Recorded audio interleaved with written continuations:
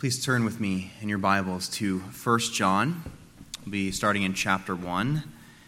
That's found on page 1210.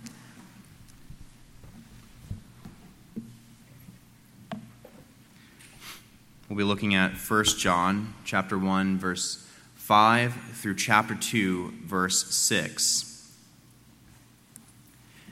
Now that would be our sermon passage for the day. Let me start the reading at the very first verse of the letter. So we'll start at 1 John 1:1.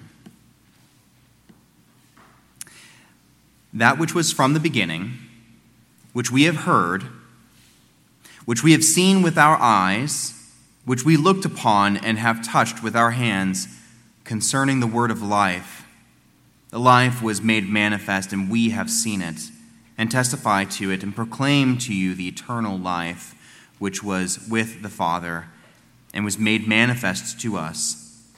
That which we have seen and heard, we proclaim also to you, so that you too may have fellowship with us. And indeed, our fellowship is with the Father and with his Son, Jesus Christ. And we are writing these things so that our joy may be complete.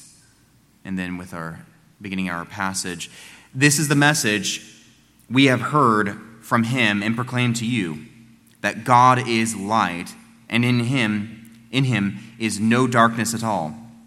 If we say we have fellowship with him while we walk in darkness, we lie and do not practice the truth. But if we walk in the light as he is in the light, we have fellowship with one another.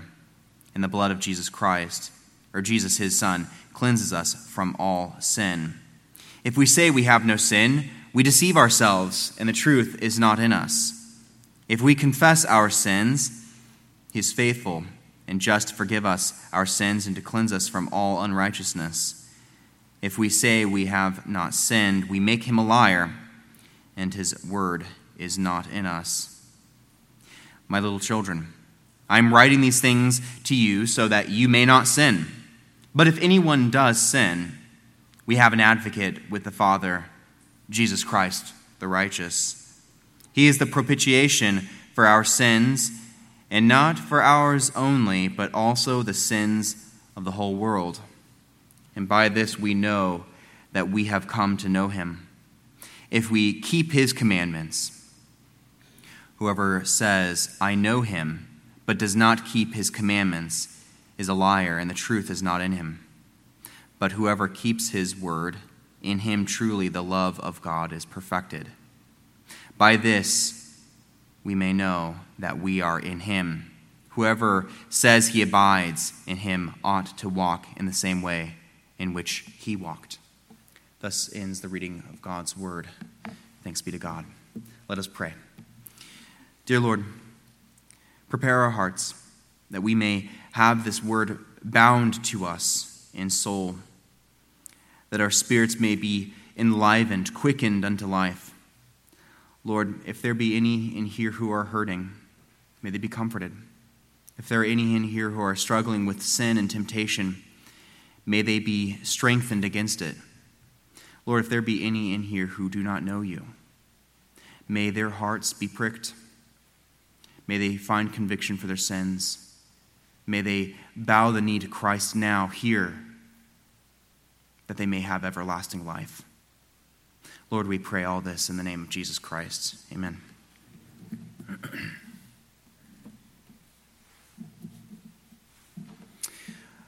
When I was thinking through a recent sermon series on 1 John, I read through the book several times over. And one thing came to mind time and again, and that was a Johnny Cash song, I Walk the Line, hence the sermon title. The verse in the song go, I walk the line because you're mine. I keep a close watch on this heart of mine. I keep my eyes wide open all the time. I keep the ends out for the tie that binds. Because you're mine, I walk the line. Why did that come to mind? When I was reading through, and perhaps I was listening to a lot of country music or Johnny Cash in general, but I was thinking about how that's actually a pretty apt description of the Christian life. It's fitting for the vigilance that we must have. Now, granted, Johnny Cash is writing a love song, and this is a little different. This is a far greater love song, you could say, even. But I thought it was a good image for the vigilance that a Christian must have in their life. We are to maintain our walk in the light of the gospel, which shines forth the light of God's glory. Our hearts are oftentimes at war with sin, with our flesh. We grow weary scanning the horizons for threats. We get tangled up in worldly messes. We stumble rather than walk the line that we are called to walk. And the Christian knows this. This is no surprise. He knows that these mishaps aren't just mishaps, but are sin. And the sin is still waging war in his members. The Christian acknowledges his failure and then looks to Jesus Christ to be forgiven, because we know that his love for us and the love that we have for one another is perfected in him. He is our hope. He is our trust. Now, John proclaims the message which he has heard from Jesus directly. And if you look at verses 1 through 4, not only did he hear the word of life speak, but he saw him with his eyes. He touched him with his hands. The message is as real as you and me. And now John proclaims to us what Jesus said to him.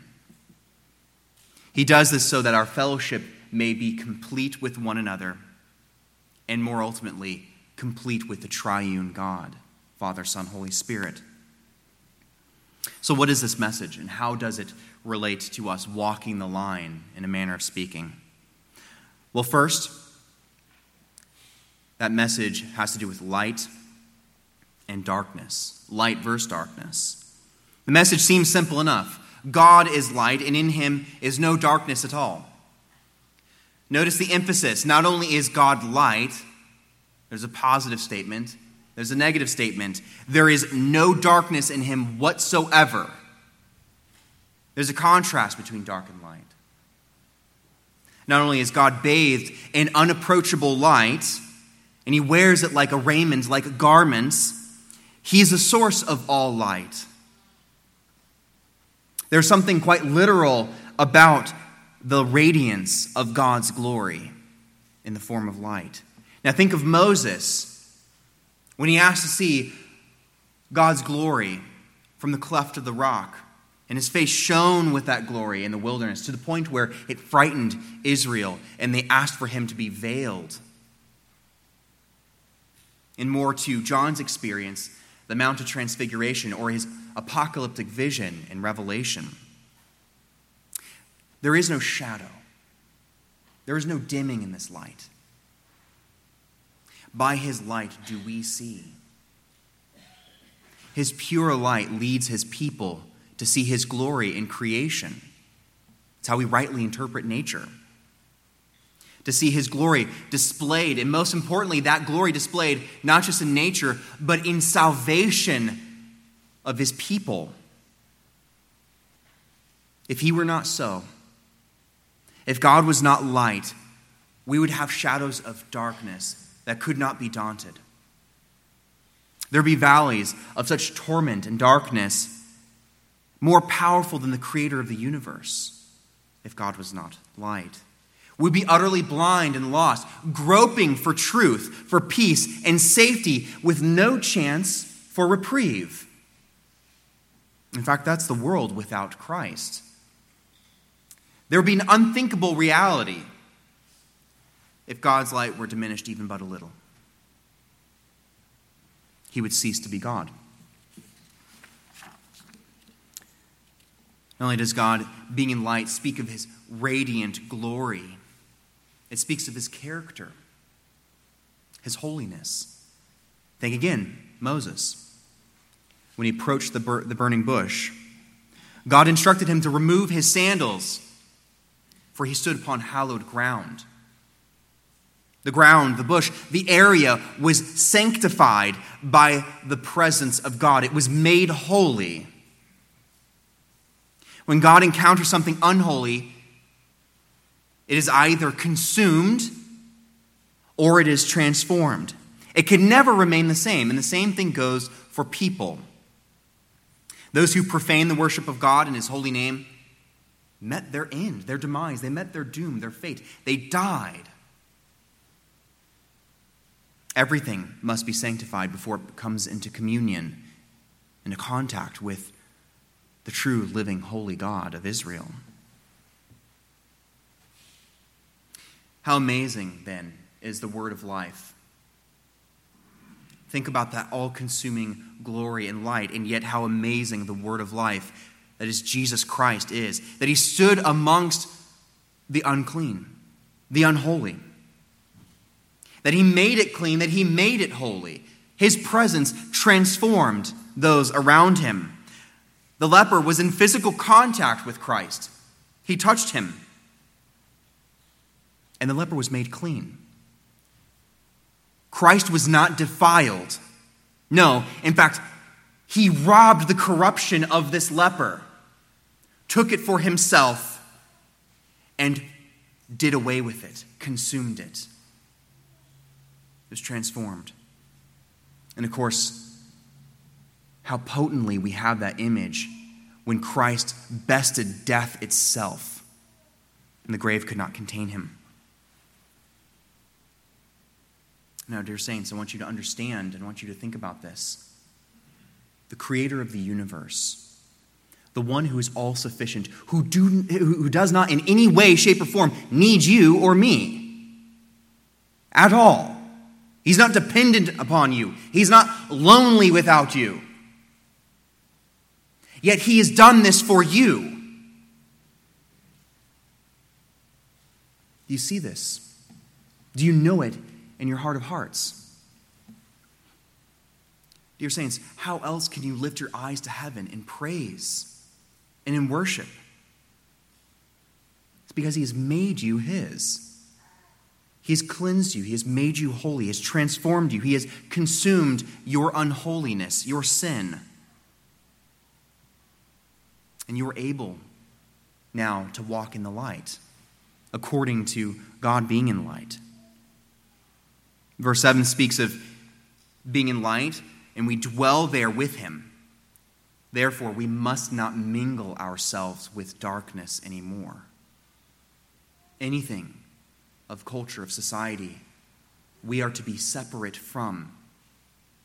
I'm not talking about finding our place out in the wilderness, away from all of mankind. No, I'm talking about the way we conduct ourselves, what we take in, what we put out of ourselves must be in no way mingled with darkness.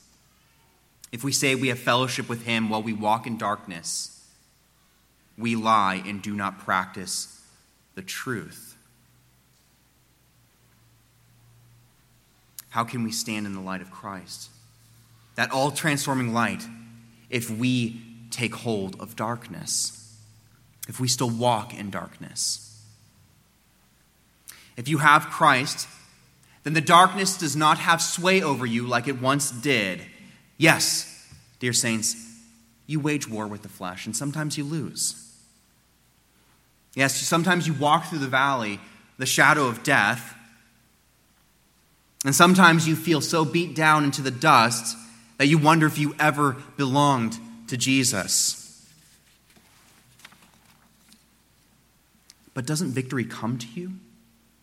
Doesn't victory come to you in time? Don't you see the transformative work of the Holy Spirit in your life, applying Christ to you day in, day out? Doesn't the valley floor fade beneath your feet to give way to gentle brooks, running water, living water, that your soul thirsts after? Doesn't he gently restore you and you feel the warmth of his countenance upon you? But let me plead with you, if you do not know that comfort, if that does not mean much to you, then the suffering you have in this life is but a foretaste of what is to come. If you draw no comfort from the gospel, if the message has no transformative work, then beware, for it is marking judgment against you. But do not despair, for Christ has held himself out before you. He has held out his light before you that you may step into it. He will not turn you away. He will not find you burdensome. In fact, what does he say? That if you are burdened, if you are heavy laden, come and I shall give you rest. And that brings us to our second part. Acknowledging sin. God is light, and there is no darkness in him at all. We are the walk in that, and so therefore we must acknowledge our sin. Verse 7 says, if we walk in the light as he is in the light, we have fellowship with one another, and the blood of Jesus, his Son, cleanses us from all sin. The light will not hide our darkness. No, in fact, it brings it out. But the light will also not prohibit fellowship when that darkness is brought out of us, to wither away in his light. It is impossible not to have Christian fellowship if you are in the light where God dwells, dear saints. Not only this, but your very sins have been cleansed away from you. Verse 9 says that confessing our sins, which necessarily means that we confess Christ. You cannot confess sins without confessing Christ.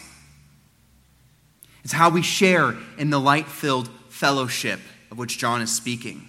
We must acknowledge that we do possess sin. Understand the noxious errors that are out there. That if we don't understand rightly our sin before a holy God, then we stand in error before him. Now, when I was at the General Assembly of the Orthodox Presbyterian Church this summer, I spoke with an elder representative who was there during the lunch hour on one of the days. And at one point, he was set to go into pastoral ministry. But it wasn't in a Presbyterian or Reformed church. He was in seminary going to a holiness church.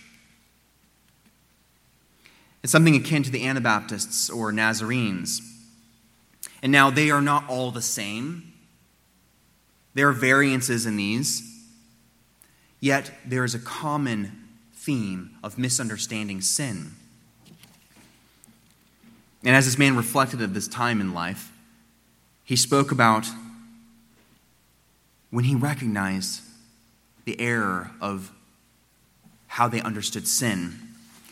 He had to sign a statement saying that he no longer had any, that he was sinless. It was required, it was prerequisite before he could enter the ministry. But he could not read this verse faithfully with that understanding that says, if we say we have no sin, we deceive ourselves and the truth is not in us. He couldn't say, I have no sin, and then read that verse, because he knew he was deceiving himself. He was troubled, and he fled from it. He recognized that there's no way that I'm without sin. I still need a Savior every day. Another way of understanding these errors are often found in Rome, where Mary is thought to be sinless. She was a woman just like any other person here who's a woman. She bore the flesh and sin nature that is common to us all. Mary was not without sin. No, she needed her Son, her Savior, just as much as we. She would never have said that she was sinless. She would scoff at the idea. We also see that error crop up in the surrounding culture, in the world, where there really isn't sin, there's mistakes. There's things that you don't care for, maybe. Things that don't relate to your truth. But that does not relate to God's truth and to the truth embodied, and that is Christ Jesus. We must recognize these things. We must be hard on sin because it was hard on the Savior to take your sin. He suffered immensely, more than we will ever have to suffer, dear saints, and praise be unto the Lord. But if we hold such errors, if you know people who hold such errors, to say that they have no sin or otherwise, then they make God a liar. We make God a liar, and his word is not in us. And that's a terrifying thing. That's terrifying. The scriptures principally teach what man is to believe concerning God and what duties God requires of man. And God says we have sin. So what happens to the debate? It's done. God has spoken. We have sin and we need it forgiven. Perhaps you know this all too well, though. Perhaps you know the sin and misery. There's no chance of you denying it. Dear saints, is that you? Do you feel the effects of sin, whether it's failing yet again, falling into the same sins, the same errors? Wondering if Jesus would ever forgive you again? Or perhaps it's your body hurting. It's the death of loved ones. It's poverty. It's being stricken by this world, being miserable.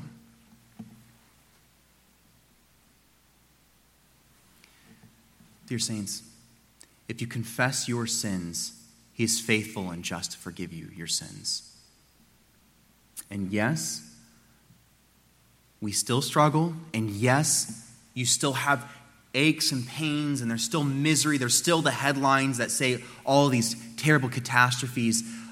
But dear saints, this time is limited. As John goes on to say, this is passing away. This life is passing away, along with its pain, its sorrow. Confess Jesus now. And that seems pretty simple, and it is. And perhaps it even seems too good to be true. How do we know of such blessed things and that they are true?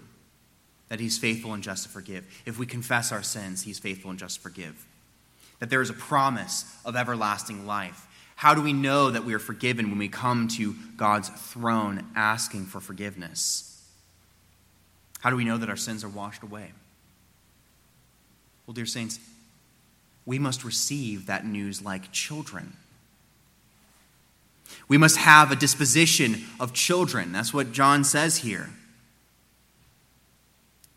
Children trust easily. They trust completely. This brings us to our third point. We must be like children. He continues in his letter, and he addresses us as such. Dear children, little children. It's a term of endearment. If you have children, you love them. I don't think there's a parent in here who would not give up their life to save their child.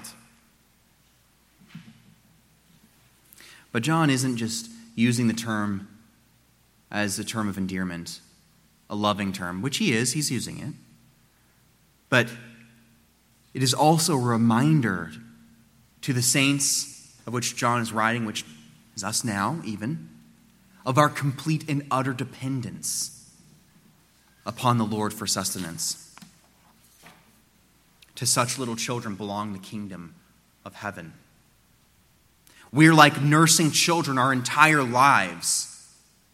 And what a sermonic illustration that is when you watch, for those of you who have children, your children nursing at the breasts of their mothers. It's a reminder of how vulnerable they are. They cannot defend themselves. And each one of us passed through that phase in life where we could not defend ourselves. We need protection.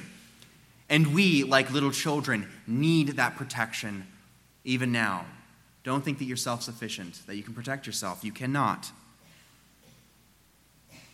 And like little children, we need constant reminders too.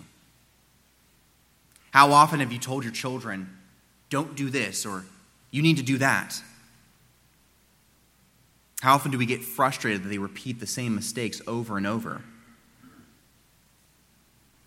And how wonderful is it that our Father in heaven is so much more patient than we. He does not grow weary when we fail. But what does John say? Little children, do not sin. He's writing these things. Yes, you fall into it, but do not sin. Strive always to put sin to death. But understand that when you do, that you have an advocate with the Father. You have Jesus Christ, the righteous. Let me put this in perspective for you. Do you know that that's your eldest brother going to bat for you? That if you belong to Jesus, that he is the firstborn in the faith, that he's your big brother going to bat for you, defending you. Your Savior goes to the Father and makes it all right. And the least we can do is be obedient children and put away sin from us. It's a cycle. Don't sin, but when you do, go to your Savior. And that's how we are accepted by the Father as children. James calls him the Father of lights. How can this Father of light accept us in Christ? What is it that John says here? It's because he, that is Christ, is the propitiation for our sins. It's a big word.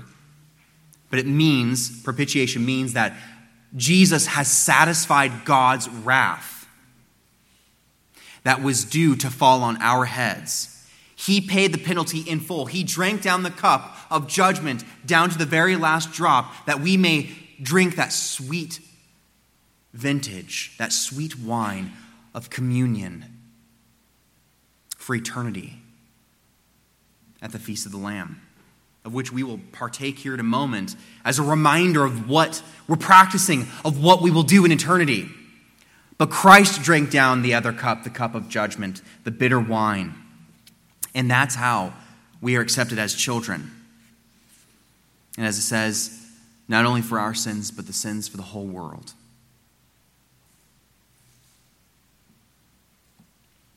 Because for God so loved the world that he gave his only begotten Son, that whoever should believe on him should not perish, but have everlasting life. So what does it mean that Christ died for the whole world? Is that some sort of universal idea? That as long as you're just a good person, you'll go to heaven? It's okay that Jesus died for everybody, regardless of what they think and believe of him? No. God's not a universalist.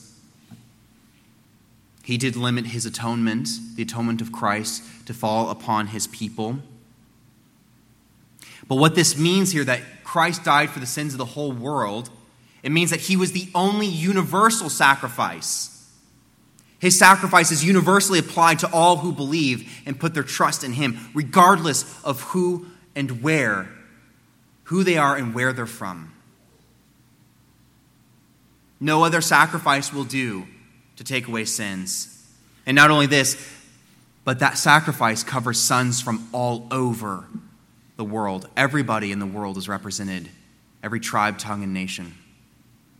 Every people group has people in the kingdom of heaven who have put their trust and their faith in God through Jesus. The Father wouldn't be very merciful, and he wouldn't be a good judge if he did otherwise. But he punished sins in Christ and applied that work, that covering of sins to people from all over. And we are to receive it like children, as God's children. But this doesn't mean that we are naive children, mind you. Verses 3 through 6 of chapter 2 parallel verses 7 through 10 in chapter 1 and gives us a standard by which we live out our Christian life. And by this we know that we come to know him. What is meant by this? That we keep his commandments. You cannot call yourself a Christian, a child of God, if you walk in darkness, or you say you have no sin, or you repudiate his commandments. Whoever says, I know him, but does not keep his commandments is a liar. And what do liars not have? They do not have the word of life dwelling in them. They do not have that ark of safety. They do not have Christ. They will not experience his radiant glory. Instead, they will experience his wrath. It's troubling. It's a troubling thought.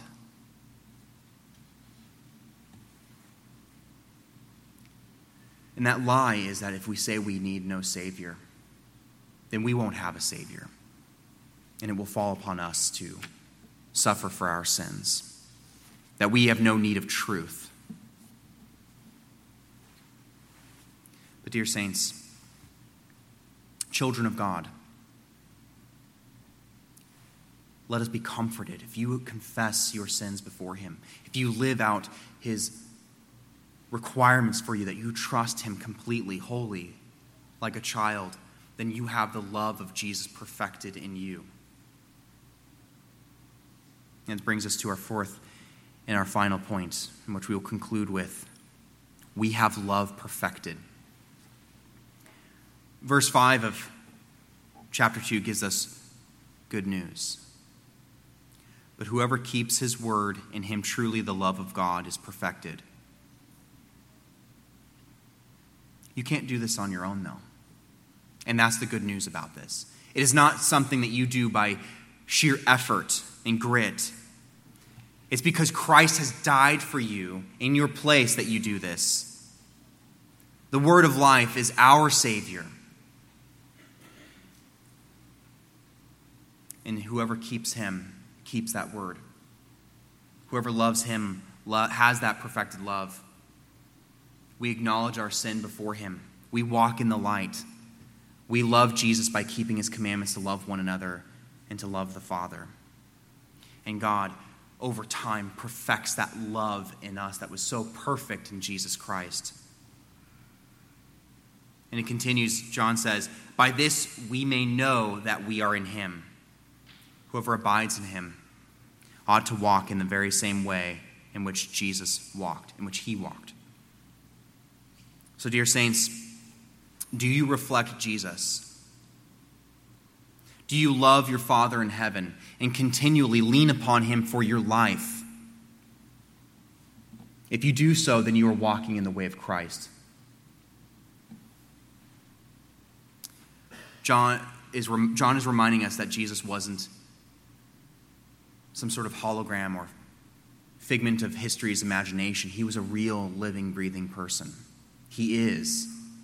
He lived, and he died, and he was raised again for your sins to be forgiven. Jesus knows the hard path that you walk. He knows the sufferings that you have. He knows because he lived them, yet without sin.